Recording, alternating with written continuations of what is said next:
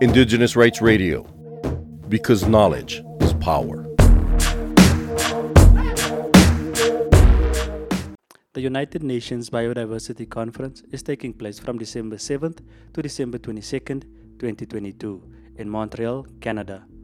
Cultural Survival's delegation is in Montreal to follow the negotiations and report on the most important issues concerning the rights of Indigenous peoples and the future of biological diversity.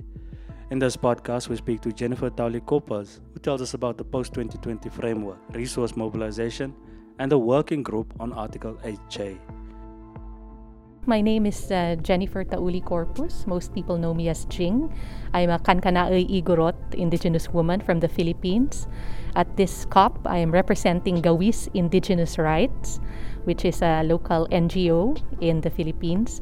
And for the International Indigenous Forum on Biodiversity, which is the Indigenous Caucus here, I am the lead on targets 1 to 8, so that's Working Group 2, and on digital sequence information. Important issues for Indigenous peoples at this COP are, number one, the post-2020 framework, because there is a discussion about increasing the ambition for coverage of protected areas in the entire world. And if we look at the map, it's Indigenous peoples areas that still have rich biodiversity. So it's inevitable that an increase in ambition will affect Indigenous territories. And we don't want what happened in the past to keep on happening, which is evictions and rights violations against Indigenous peoples. So that's one on the post-2020 framework. The second is on resource mobilization. No? Indigenous peoples are recognized as the most effective guardians of nature. Therefore, biodiversity financing should go to Indigenous people so that they are better able to protect the territories, lands, and waters that they steward or that they are guardians of. And then finally, the working group on Article 8J, which is the working group that looks at how traditional knowledge of Indigenous peoples and local communities contributes to biodiversity conservation. And there's discussions now about what to do with the working group. Do we want a more permanent body? Do we want traditional knowledge to be mainstreamed in other bodies? And so forth. And there's also a discussion about a work program. What will the working group do? What do we need to do in order to raise awareness of people about how Indigenous peoples and traditional knowledge contribute to biodiversity conservation so that others may emulate or others may use the knowledge to better protect nature. In the previous COPs, we have been very successful in getting good language on Indigenous peoples. For example, the current Aichi biodiversity targets recognizes other effective area-based conservation measures, including areas protected or conserved by Indigenous peoples.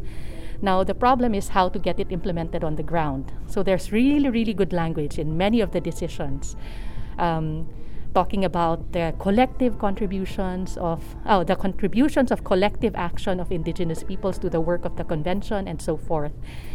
The challenge is how to get it implemented on the ground. And I think this is, where Indigenous peoples come in, because most of the agreements here at the global level will have to be implemented at the national level through national laws and biodiversity strategies. Now, the global instruments say there should be full and effective participation of Indigenous peoples. Therefore, Indigenous people should be participating in implementation at the national level. Okay, so when the strategy is developed, Indigenous people should be able to participate. And the way to do this, I guess, is for us to know, for Indigenous peoples to know that the process is ongoing. How do we do that? We reach out to our governments, to our national focal points, so that they know to invite us, because they are required under the convention to include Indigenous peoples. Then, more importantly, in the implementation, there has to be a framework that allows Indigenous peoples and their territories to be part of the implementation. So that means the government has to provide support, the government has to revise the laws and the policies so that it recognizes indigenous territories, and then indigenous peoples should be able to conduct community-based monitoring of how they are contributing. Huh? So, yeah. So we're hoping for more good language on indigenous peoples during this COP, but I think more importantly, moving forward, all the good language must be translated to actual action on the ground. For more on the rights of indigenous peoples, visit cs.org and follow Cultural Survival on Facebook and Twitter.